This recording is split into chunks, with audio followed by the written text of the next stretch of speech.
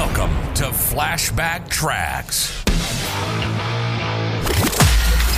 Travel back in time each Friday to an era of big hair, leg warmers, and Walkmans. Far out. Veg out with some clips from Downtime Broadcasting's promotional audio cassette magazine from the 80s and 90s, right here on the World Wide Web.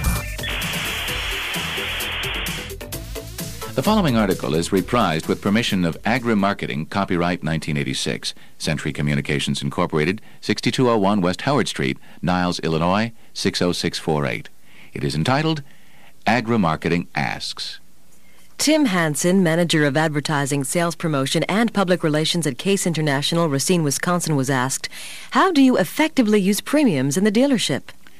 Dealers are using sales promotion merchandise more and more because they realize it's one of the most cost-effective tools in their ad budgets. It enables them to target their efforts with precision, and it makes a much longer-lasting impression than print or radio and television ads.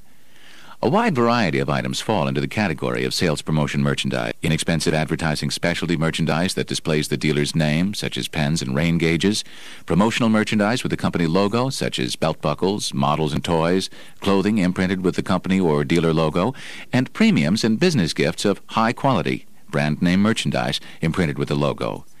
Items like these are a powerful means of developing brand awareness, brand preference, and dealer recognition.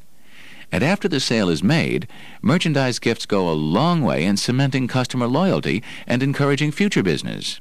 The key to achieving these goals is to have a well-developed plan in place to optimize the potential of sales promotion and merchandise.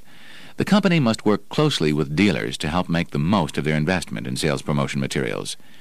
This starts with direct mail, advertising and dealership display aids and suggestions, and extends to suggestions using giveaway merchandise at open houses and other special events. In today's tight farm economy, responsible farm suppliers are more focused on investing in farmers' futures through discounts, rebates, financing, and interest waivers than on putting a great deal of attention on bells and whistles activities. However, sales promotion merchandise fills several needs, even in tough times. First, it gives dealers more bang for the buck. It's a cost-effective way to reach customers and to draw them into the dealership. Second, the merchandise catalog provides a solid service to farmers by offering their families brand name merchandise at discount prices. Thus, sales promotion merchandise can be an effective part of any dealer's marketing mix. Roy Ryman, president of Ryman Associates Incorporated in Greendale, Wisconsin, was asked, what is the most unique premium you've used? He responded, while our firm has earned a reputation for innovative premiums, we're still sometimes surprised at the response to a different premium. And the best example of this is our experience during the 1985 Christmas season. One of our agricultural clients wanted a premium that would motivate farmers and their wives to visit the company's dealerships around the country in the holidays. The farmer wouldn't necessarily have to buy something there. The visit would simply offer the dealer a chance to get acquainted with potential customers and describe the new sales program, or to shake the hand of present customers, extend holiday greetings, and thank them for their business.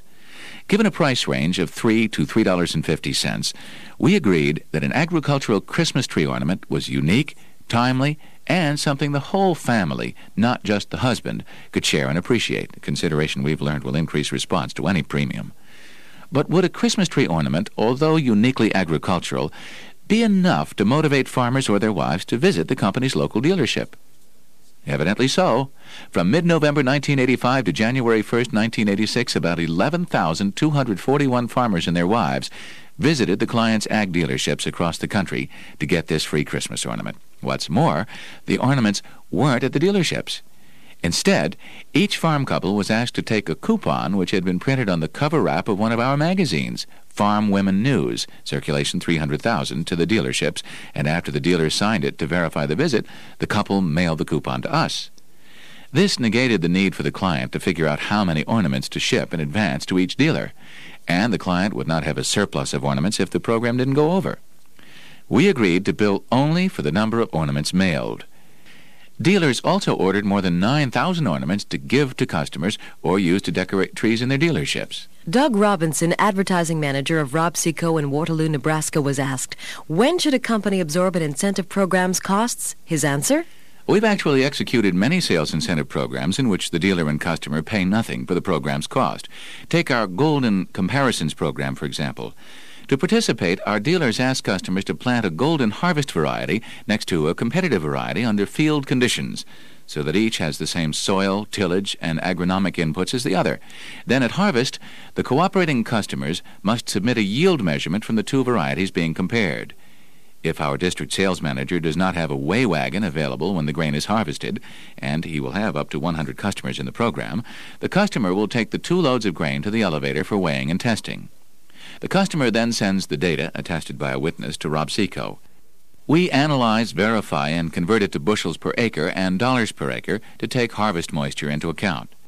When we send the converted data back to the customer, we forward his incentive gift. It is simply a goodwill token of appreciation. It also is his only compensation, because normal procedure is to ask him to pay for the golden harvest seed he uses in his comparison. This is why we look long and hard for a gift that's unique, reasonably priced, but has a high perceived value.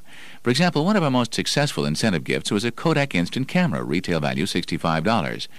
Not only did we get a great first impression when the customer received his gift, we got a second chance to make impression when a suit between Kodak and Polaroid required Kodak to trade the cameras for stock or cash. We sent a postcard encouraging participants to contact Kodak immediately for a $60 trade. Almost all golden comparisons pit yield leader against yield leader. If the grower is already a Golden Harvest customer, he'll pick out a popular competitive seed to compare ours against. If he's not a Golden Harvest customer, he'll test our seed against his established favorite. Whether our hybrid wins or loses, golden comparisons help the farmer justify his corn order next season and might increase his net crop return. The benefits we derive from the program more than cover its expenses.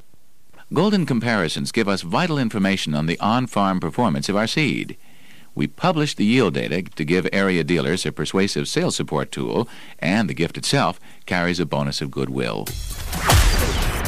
Travel back in time with us next Friday as we share more clips from the 80s and 90s on another rad episode of Flashback Tracks, exclusively on Promo Corner. Time to bounce.